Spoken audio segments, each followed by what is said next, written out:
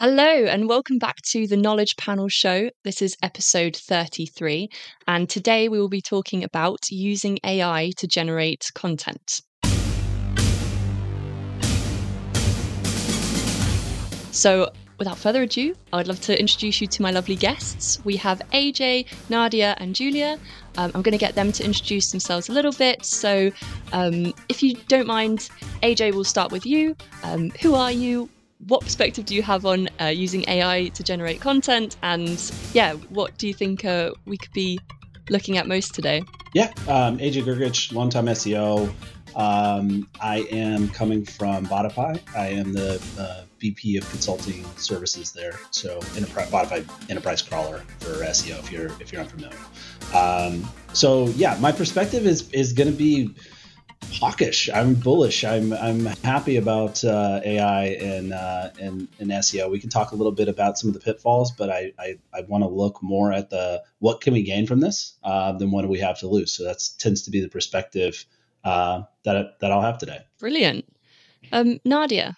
Hey, I'm Nadia. I'm the head of content and organic growth at a company called Sunnyside. We're in the D2C space. It's a mindful drinking app predominantly. So I head up a lot of the content for like the blog content, website optimization, that kind of thing.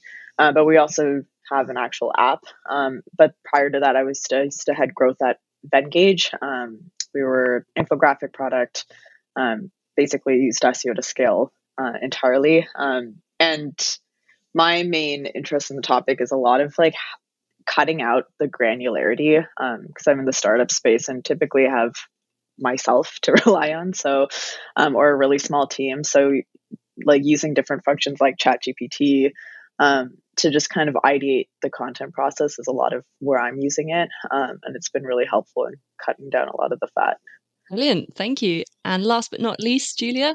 Hey, I'm Julia McCoy. So my background is writing, primarily for SEO, inbound marketing, ran a writing agency, grew it myself, started it at 19 years old, sold it at 10 years later for a nice 7-figure exit. So it's always been organic and inbound. Like, how do we hit the top of Google? How do we do that over and over for tons of different keyword phrases, clients in all niches? So I got to see what worked. And then when AI came on the scene, a couple of years ago, I was studying it and I was like, not that impressed. Mm-hmm. And I got to say, in the last 12 months, I've been blown away by what's possible. So much so that I left human only writing and now I work for an AI writer. Mm-hmm. So it's been said in this space, I went from hating on AI to now, completely the opposite, because that kind of happened because the technology is here now. So I'm not afraid to say it's time to leave the hate and the snobby, I call it the snobby writer syndrome, because I was that. I was like, I am better than AI.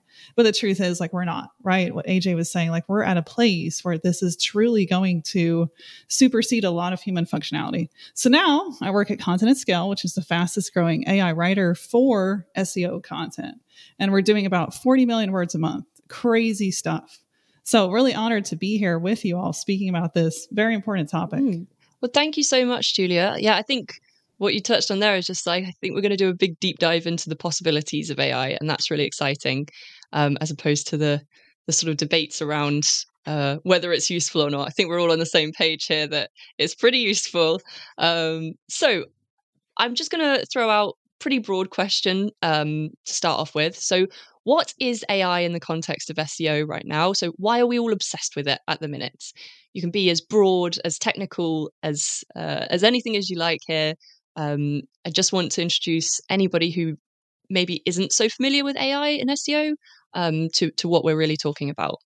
So that's a great question, and I think the conversation has been a lot of worry. Will Google detect this and then derank it, penalize it? Because in April of 2022, they actually said in the Webmaster Guidelines, do not create content with AI. It's against our guidelines. And then in September and October, we have Danny Sullivan, the liaison at Google, saying pretty much the opposite. Oh, we were never against it. Okay. So then they revised their guidelines to actually say it's spam that you can't produce. So you can use AI, in other words. So the conversation has been, can I really do that? Because Google kind of flip-flopped there. But the truth is, you can, right? And we're seeing it firsthand. You can rely on AI to save, oh my gosh, we had an agency that said they're saving 25x on their cost and time from going from a very expensive writing agency to we can now produce a 2,500 word blog in literally 2 minutes. And it needs 30 minutes of editing. Like that used to take 8 hours. So it's like, why not adapt when that's here? So first of all, like you have permission to do this, know that, because it's a thing. And I don't think Google will penalize you just for making AI something you put in your process. But the thing is, you have to optimize it, right? And so that is still a human process. Like you don't need to fire all your writers just yet. Like reroute them, have them become optimizers. That's a big topic for us, is like, how do they become optimizers, put a story in there, create it more human-like. So that's what we see happening with AI in SEO. Yeah. What you're mainly seeing when we say, I mean, there's AI is a broad blanket. What you're seeing the explosion of is what is called LLMs. So large language models. So Chat GPT, the Bing chat, all of that, that's all LLMs. If you break it all the way down, here's what's actually happening. It's gotten really, really good at predicting the very next word in a sentence or a conversation. And that's it, full stop. And so when you're talking to these, you're not talking to like a sentient, artificial intelligence. And you're like, what do you think about blah, blah, blah? It's literally predicting the very next letter, word in a sentence. Think about it this way. You've been using this technology all along with texting, right? Where it like predicts that you're like, thank you very much, right? Like, you send text. It's just gotten so much exponentially better that the technology has gone from somewhat useful in email like Gmail or somewhat useful in texting to being able to produce a novel, right? That is cogent and makes sense. It's eerily feels like you're speaking to or talking to a human when you chat with these, because that's how your brain is actually doing it too. You just are, the computations are happening so fast you don't think it through. So while I'm talking right now, some hamster's running around in my head, and it's deciding the very next word, the letter that I should put. And so when something parrots that behavior back to you, it feels human. It feels real, because it's literally how you construct speech. So LLMs are one foot in front of the other, 1 foot in front of the other, 1 foot in front of the other. You've seen this technology before with text, with email. It's just now, to Julia's point, in the last year, remember, AI is exponential technology. Exponential technology is hard for humans to grasp because we think linear.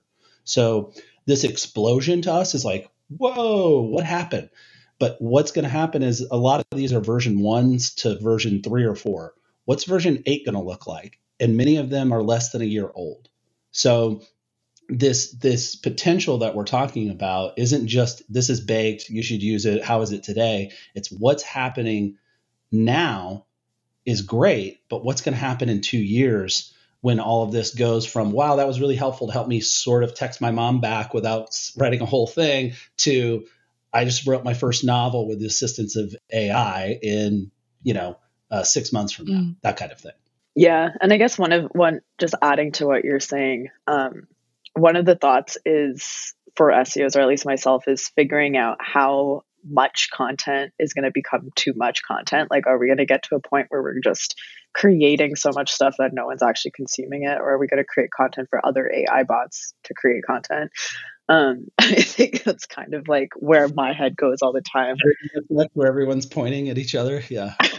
Yeah, that meme of everyone, all the Spider-Mans. But yeah, and that's like one of the areas that I think is a little bit scary, but also really interesting. And part of, I think, how we use AI as content and SEO people is getting really good at not forgetting that we're writing for people at the end of the day, and trying to get and making sure that that tone and that storytelling comes across, which I think potentially is going to happen in the next few years, is they're going to get really good at, humor and just nuance and subtlety. But for now, that's our domain. So yeah, I absolutely agree with everything that's just gone on there. Particularly loving the nod to sort of the cognitive mechanisms that we as humans go through. It's a very human process that it's trying to mimic, and I think it's really important to remember that it's trying to be as good as you. So yeah, it's great to have that as almost like the starting point.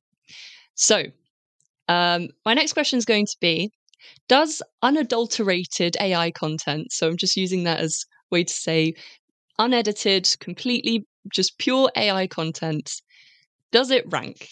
I know this is an opportunity to someone to say it depends, and please take it away in that sense. It's a huge question, but I think it's a really interesting thing to start with, because that's the worry that people are having, really, isn't it? So if somebody could offer their perspective on, does it rank? Can it rank? Is it possible? I'll jump in on this.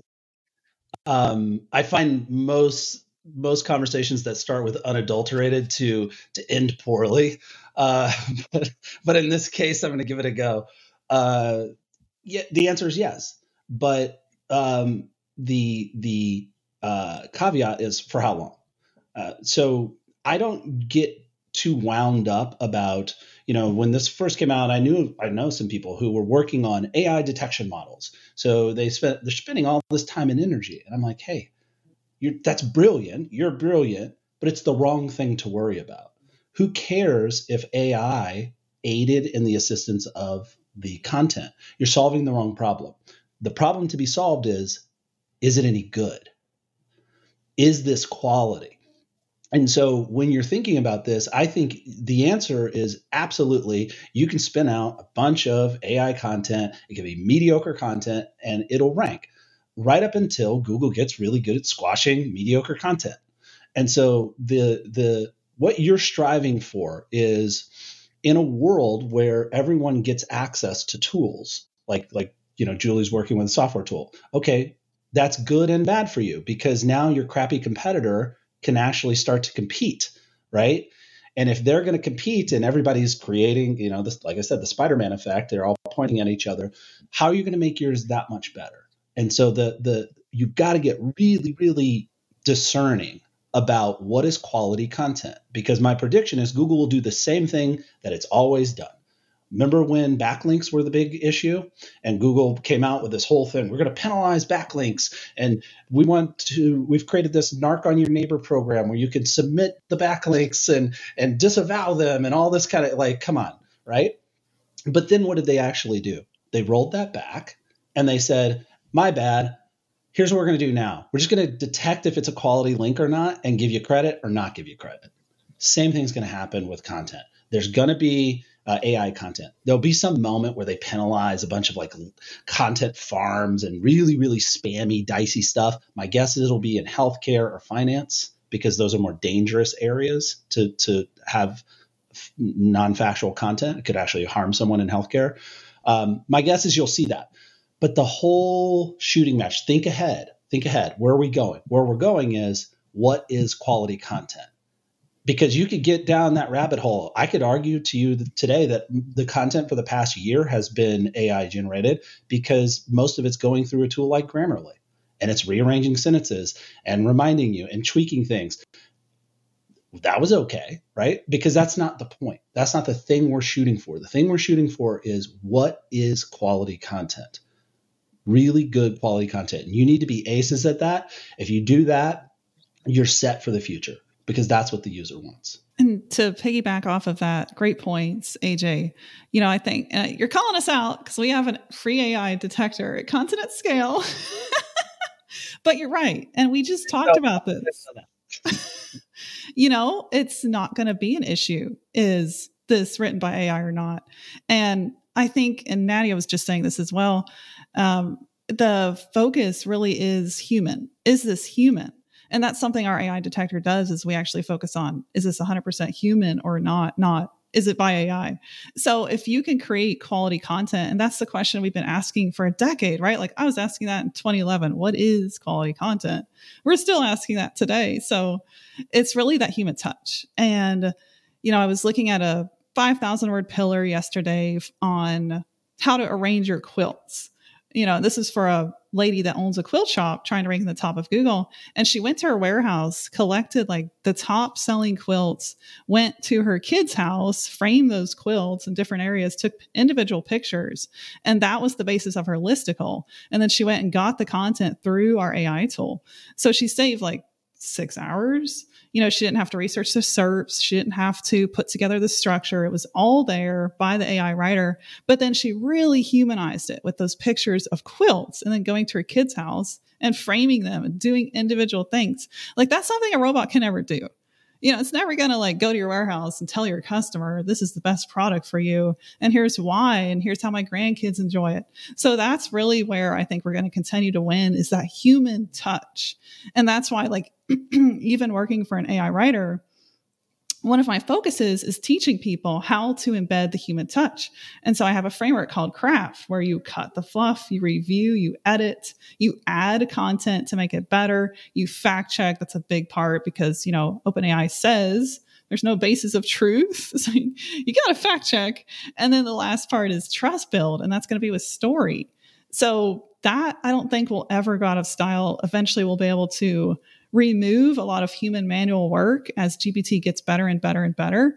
But that last touch of the human touch, whether it's you going to your shop, getting pictures, or going to a customer, getting some crazy story about how you help them, like that's just never going to be replaced by AI. And the engagement factor afterwards, of engaging with our audience personally. So that's where like, I don't see AI actually removing the human. I see it rerouting the human. Right. And that speaks to a lot of people that are afraid, like, is my job going to go away? Will I still be able to write for an income? Well, you can, but you have to rethink how you do it. Absolutely. And to your point, like, so if you think about that AI detection, and not backtracking on my statement, I stand by my original statement, but think of it this way. What if you're using an AI detector to just detect vanilla effort, right? Like this is stock canned vanilla offering without that human touch, without everything you just said. And so remember, if you're going to go with that, your competitor can do that too.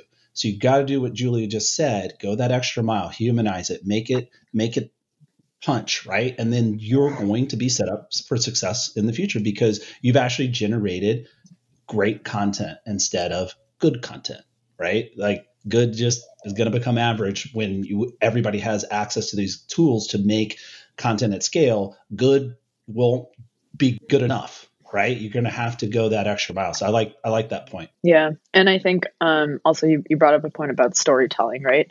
And I think the angle of storytelling, it comes from, like you said, going and actually showing that in the real world process of collecting all those quilts. But other things too, like just the data around what your product might collect, right? Like having actual credible information that you're continuing to put out, creating more sources that other people can use or other AIs can reference for their content. Those are all things that I think will continue to exist. And I think to your point, yeah, I had the same note where I was just like, yes, but for how long? Because Google always comes through like the Eye of Sauron scoping out when people are using the rings of AI, and it will find you, right? Gryffindor for that reference right there. That was solid. 5 points for Gryffindor. Thank you. Different. I'm really interested in everything that's been talked about here. So I think we're all pretty much on the same page of yes, but for how long? And the element of human touch seems like a non-negotiable aspect of this conversation. So I guess just to roll off on that, how are we adding this human touch? What tips, tricks? What are you guys doing to either prompt AI to write? I don't know if you can make it write more human, if this is the right way to say it, because obviously it's not human. What should we be doing when we approach it at the very beginning? I can take the lead on this one. So something we're doing is, and what we focus on is SEO at scale, right? So that's primarily what we're in the mix of. So what we're seeing is a lot of agencies, teams, brands, they're coming to us and they're like, can we just use content at scale in AI writer and then let our writer go? And we're like, hold up, wait. No, you can't. So here's what we tell them: have that writer be the one that's adding story. And the way to do that is to give that writer access to your AI writer, have them play with it, get familiar with it. A lot of writers are actually being told right now, like, don't use AI. Some of them are banned from it by their boss or different companies. Learned that the other week. That blew my mind. So if you actually give your writer permission, like, here's the tool, here's the login, go use it, the writer will not fear it anymore and be able to get their hands on it. But like, your best asset is actually that writer and what they do with that content. So once they're in the AI tool, they're producing this long form content, which if you're using our tool, like, it's 2 minutes and it's 2,500 words up to 7,000 words. That alone, like, that saved my writer 7 hours. So she went from 7 hours down to 1. But what she's doing is she's going in there and adding, like, at least it's those 5 critical things. So the first thing she's doing is editing. Like, we're redlining it. We are being ruthless. It's the same problem we had with human writers, still having it today with AI, is fluff. It writes a lot of fluff. And you got to cut that to get to the gold. So that's the first thing they're doing, is being a really good editor. And then the next part is optimizing and reviewing that content. So did we use our keywords enough? Do we use it in creative ways? Is it there in the subheaders? The tools are getting really good at doing that for you, but they're still not exactly human at it. And you can kind of tell, like, I was reading a sentence and the sentence didn't even start correctly. It just was lowercase with the keywords. So you have to even make sure the keywords are used in a human way. And then the next part is adding a lot of visuals. So I'm sure, Nadia, you at Vengage, right? You were doing infographics. Like, that adds so much value. If you go and get a designer, you have them create custom images, or you actually go and build your own data graphs, or maybe get a screenshot from a benchmark study. So having a writer go and source all of that, or say, hey, designer, I need this, and they can direct that designer, that goes a long way in adding that human touch. And then, like, you want them to also fact check. You want them to, like, Google that fact, Google that statistic. If it's like the history of SEO, did the AI actually tell us the history of SEO, or did they just BS? Like, AJ, your bio might be completely BS. I've seen that happen. AJ created ChatGPT. Like, that bad. I read that the other day. It said a LinkedIn influencer created ChatGPT. So you really want to double check your facts. And again, like, that's your writer. That's your best asset, is that writer using that AI. And then the last part is that story and trust. Like, that's where you want your writer to end. Is their story? Are we including testimonials, case studies? Are we even mentioning our story? If this is a piece where, like the lady that was doing the quilt shop, like, she needs to tell her story. How did she get to her love of quilts? Well, that the reader will want to know that, because the reader's already interested in this topic. So bring in your story, like, more than ever, because that's when this isn't AI content. This is written by a human, even if you did use AI to save 7 hours. So transforming your writer into an AI editor / optimizer is a huge way to get past, okay, this is AI and it's not that good, to this is good content and it's ready to publish. No, that makes a lot of sense. And I think, to that point, like, just adding on how I've been using it, because I don't write a lot of content necessarily, but there's a couple points AJ mentioned before, like, there's a challenge for people in the healthcare space and the wellness space. And we're in that space. Like, Sunnyside talks about alcohol health a lot. And so we need to be really careful, because we're talking about how does this impact your heart, your lungs, like your mind, your liver, stuff like that. And so we actually have a really good review process now with medical advisors that can come in and read it and actually fact check for us and add those little quotes or those little data pieces that really draw or make a point to acknowledge that credibility. So those are like other ways that you can kind of tap into the space in the same way. It might just take a little bit more time. And then the other part is we also have access to a lot of, anonymous data on how people consume alcohol. And so that kind of stuff becomes really interesting for like press and content that we're creating around that, visuals, whatever, adding that. That again, going back to new source data or like new information that no one really has access to. So if you have anything like that you can use to add to the content you're working on, that can be really, really helpful and keep it human and keep it real. But also there's so many potentials for using it on the process, right? Like what are parts of what does your funnel look like when you're creating content from ideation to promotion, right? How are you, what pieces can you actually cut out that AI can do for you? And one of the things I'll do is I'll like literally just list out my entire process, like minute by minute, just to figure out what am I doing to get to this point. And then kind of road mapping it or making a timeline of that. And then I'll just figure out what chunks I can remove using AI. And that can cut down like a lot of time as well. So it doesn't necessarily just need to write the content for you, but it can help almost act as a glorified virtual assistant, right? In your process. 100,000%. That's exactly that's my advice to most people listening to this.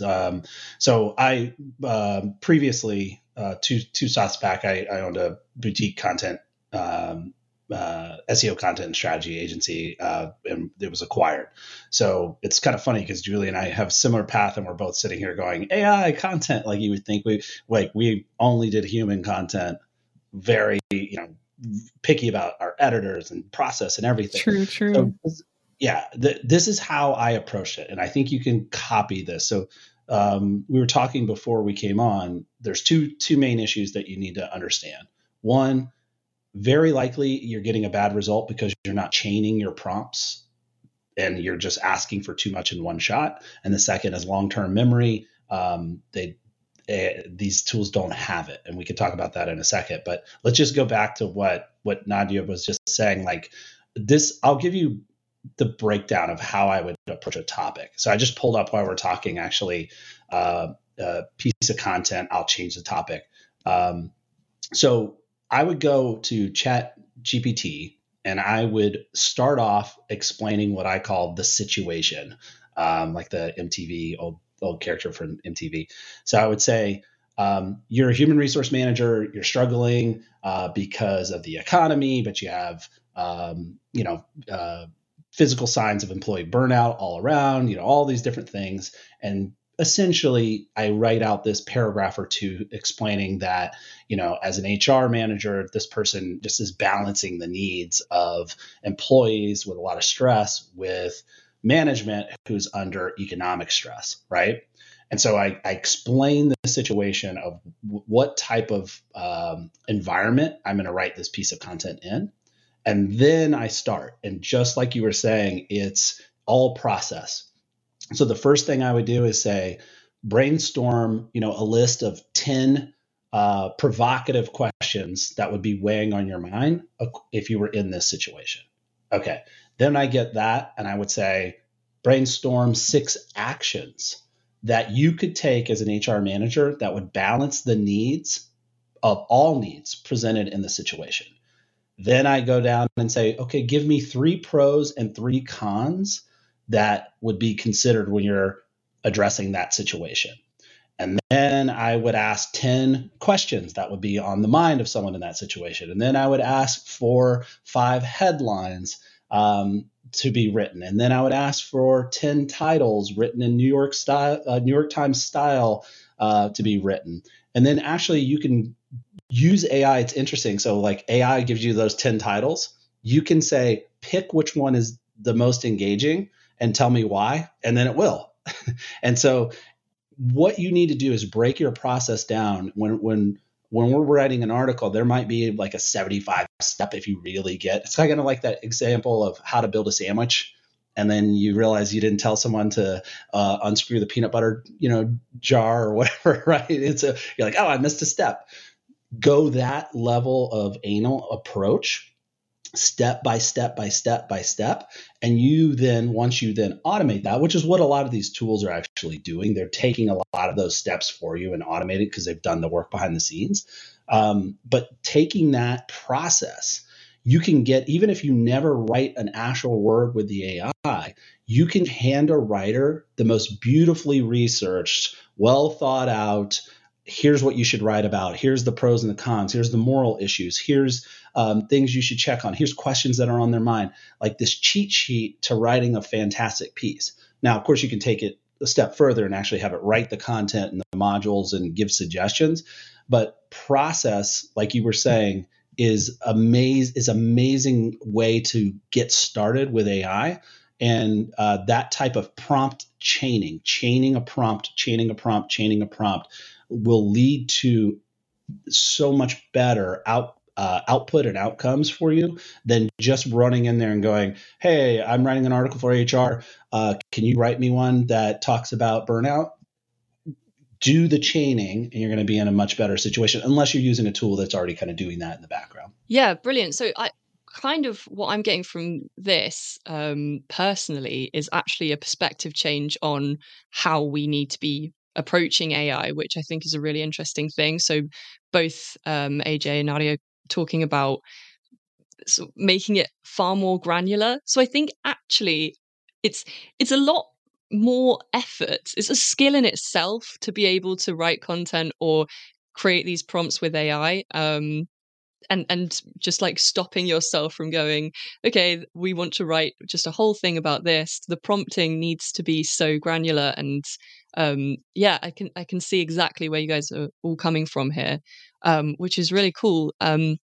So I guess, well, in terms of pros and cons, we'll just go for really basic kind of pros and cons here in terms of the context of SEO and AI. I know we've already touched a lot, especially Julia, on the human touch aspect, and that's the cons that we just can't get over. But do the pros outweigh the cons 1,000,000%? Is there even a debate here anymore, or are we 100% all on board? Well, yeah, look, no, the pros far outweigh the cons. It's not even close. And like I said, don't think like a human. A lot of this came out in the summer of last year, and here we are. So summer of last year, a lot of the large language models came out. And then fast forward today, we're now talking about Bing, because Bing is using this technology. Like, what kind of alternate universe are we in, right? And so what do you think is going to happen in 2 years? So you cannot stick your head in the sand here and be like, I bet this goes away. No, you will go away, but it won't. And so the pros far, far outweigh the cons.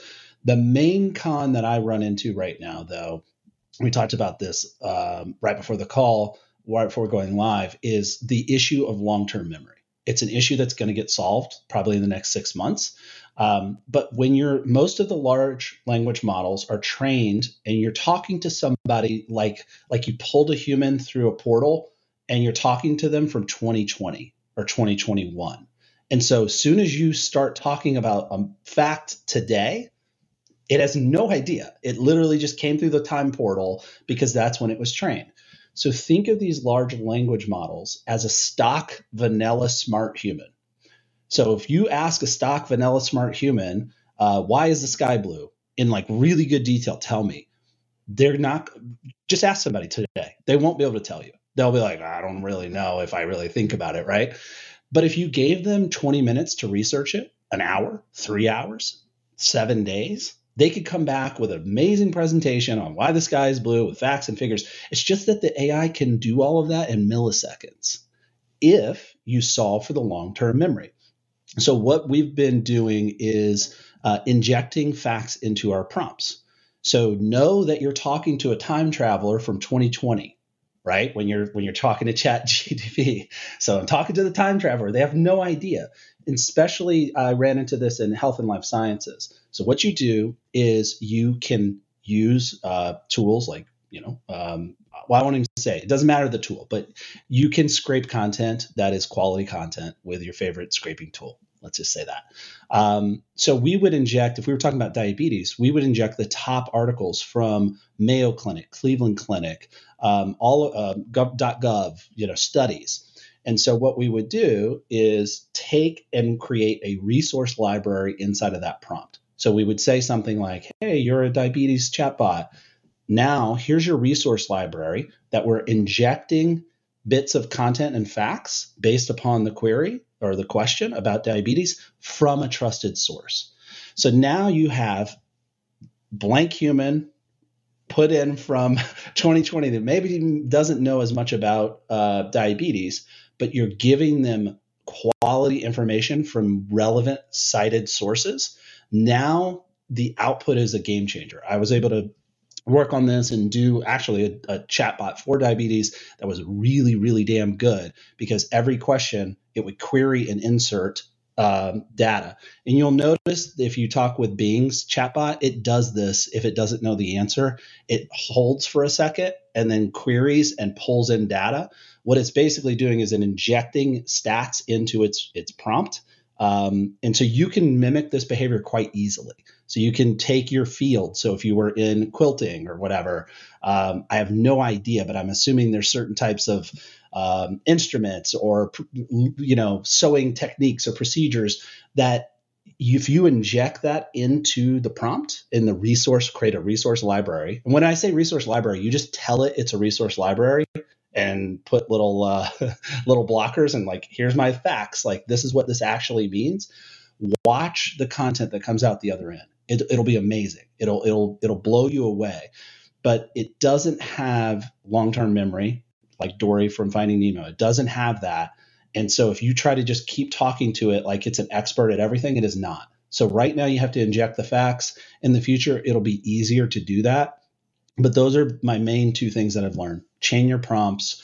Don't trust it with really factual information, especially around health and life sciences or finance, especially if you're not injecting quality data so it gets smart quick about the topic.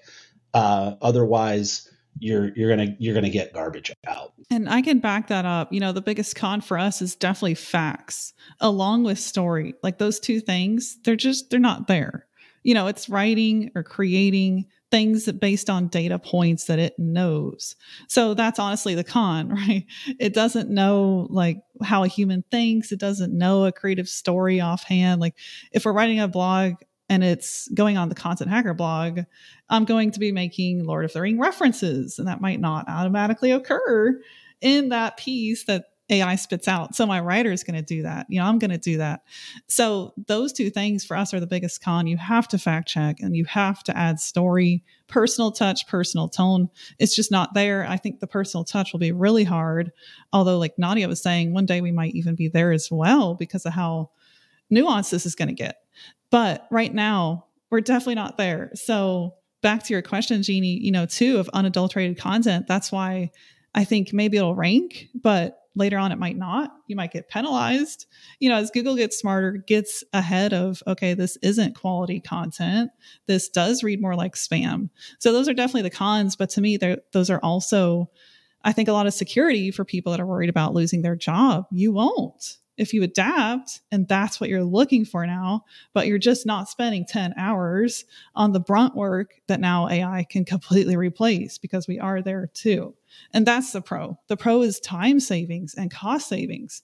Like you can create a highly profitable writing agency now, the one I sold, AJ, you know this. And if your baseline is AI, oh my gosh, like your profit margin, that AI won't disappear on you. They won't go MIA. They're going to show up every day. Like that's hard on the human alone. So time and money, like you're going to save so much. And that's why I'm telling people like run to this, test it out for yourself, put it in your business. It could completely change how you do business. Absolutely, yeah. They come to work hungover way less often. But the back to that chaining idea. Remember, Nadia had it right. Like instruct it step by step by step. So one of the things when I need stats and facts, so I would go out. Let's say you use SEMrush. And you grab all of the featured snippets around a topic. Let's say I was writing a topic about finance and I need it to be correct. So I would grab all my featured snippets. That means they're good, typically fact-based question Q&A type content. Then you send your screaming frog or whatever you want to do to scrape. You grab that content. And then all you have to do, again, is think it through. Like tell ChatGPT to scan each article and extract the most relevant or interesting statistics and cite its source. You do that for 60 pieces of content. Well, now you have this really amazing cheat sheet of the most interesting stats, statistics, who to cite, because it listed this came from blah, blah, blah, blah, blah on Forbes. This came from blah, blah, blah, blah on NerdWallet. Now use that as your resource library when you're writing an article about qualitative easing or some crazy topic that has to be exactly right. Give it the facts. But you don't have to, I can't stress enough that breaking down the task, that it can do all those little micro moments, but you got to think it through, put the process together. And once you do that, it becomes beautiful. But without the process, you're just going to get vanilla content that is not going to be great and won't stand the test of time. Yeah, absolutely. So I think my next question, just off of that, especially since we've been sort of talking around it and not quite attacking it, is this issue of actually, can we trust AI? So I know you guys are talking a lot about how, we have to fact check these things, but it's sort of, that's quite a big thing to start to put your trust into something that could go so terribly wrong, and at what point can we sort of, I don't know, at what point is there just, how's the best way to say it? At what point can we trust AI? Do you think it's going to get better, or do you think we'll always have to be babysitting it like this with expertise and originality and stuff like this, I guess, because the stakes are so high if you get penalized, I guess, especially in those areas that you guys were all bringing up before. I'd rather be safe than sorry. Just saying. So I'd always want a humanly optimized, even if it's like the best writer in the room, because it still doesn't know what's going on in my brain. It still doesn't know what's going on in my client's brain. It still doesn't know those things. So until it can read minds, and that's questionable, I'm not going to write that off, because I can't believe how far it came in just 1 year. Until we're there, you have to put the human in. Otherwise, I think you lose something, right? And Nadia was talking about this earlier, the audience factor. Like, that audience actually knows. And I tested this. I had ChatGPT write some tweets, did a completely AI written Twitter thread. It read good. It looked good. And then I did one in my kind of pointing fingers, direct, kind of lighter tone. You could call it weird. That's maybe my style. So a weird tweet by Julia and one by AI. And the one by me had so much more engagement, and no one really knew the difference, or did they? So I think there's like a subconscious reaction our audience has whenever it is AI produced. Like, they just know, because in the end, a bot will always be a bot and a human will always be a human. So your human advantage is your biggest advantage, being human in your content. Yeah. And I think like another thing too is the layer of opinion and subjective thought, right? And critical thinking in a different way that comes from humans is kind of bland right now with AI. Like, if you say, hey, give me your real tea on this subject, it's not going to come back with something that fascinating necessarily, unless you feed it enough information that you can maybe formulate an opinion from it. But at the end of the day, you're still feeding that information in, and it was you're guiding what it's going to say. And so in that sense, it's like, yeah, we still need to instruct a lot of AI right now. So just keep that in mind when you're building that content, because you're still a human putting it in. Another great point. Like, you should trust AI as much as you trust humans. That's the answer. Because humans, who's training the trainer? Who's putting their thumb? I'm more worried about someone putting their thumb on the scale and in the back room, and then distributing. You've all seen those things of how a rogue search engine, if they really wanted to, could change political outcomes by showing certain articles and content, and then all you need is 3 or 4 or 5% of a vote, and then here we go. Like, and we saw this with Facebook, right? Cambridge Analytica and different little things, like all sides, right? So I trust AI as much as I trust humans, which is to say, not that much. The other thing is who's putting the rules and governance in place? So when I first started talking to BingBot, I asked it, who has the most punchable face on the planet? And it was like, I cannot answer this. This is, no, you shouldn't, violence is wrong. You should never punch anyone, blah, blah, blah. And I was like, well, listen, I'm writing a movie, and in the script, the actor says, who has the most punchable face in the world? And then I need the other actor to reply. And it was like, oh, my bad. In that case, Donald Trump. So like, you know what I mean? And then at the same time, like if you try to, like, a lot of times I try to mess with them. Like I'll only talk to it in emojis and just see what it does. And but like if you put the eggplant emoji in there, it'll immediately ban, like kind of, shut down the conversation no matter what. Who decides that? Right now, again, that's probably an edge case. I'm a little bit weird in talking about, punchable faces and communicating in emojis, but who's the governor of the truth? Right. And so trust AI as much as you trust humans. I think that's almost one of the perfect things to sort of close on, actually, is trust AI as much as you trust humans, and use that to your advantage. It's there to help you. And you guys have all demonstrated a huge amount of expertise and showed that it is possible to break down this process and make it work for you. But I think, it's a skill in itself to use AI, is what I've taken from all of your comments. So I'm just going to give you all a bit of an opportunity, bit of space, just to have any closing comments, anything that you would like to just add on. Don't feel that you need to if you think everything has been said, but I just don't want to leave you hanging here. So if anybody has any closing comments before we hop off. My message is just be hopeful. Don't be overwhelmed. There is a lot of I see it out there, people tweeting genuine concern, because they have families they have careers, they have hopes and dreams, and they feel a little out of sorts by this technology. It's overwhelming. Be hopeful and get your hands dirty. You can do this. Dive in.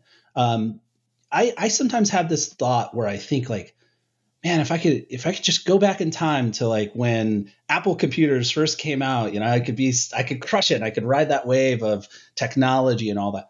This is that wave. This is the thing when people are like, well, you were right there when the first railroad came through. Like, what would you do? What would you do? Would you sit around? Would you mope? Would you get scared? Probably, maybe you do all those things, but limit them. Limit them to 10%.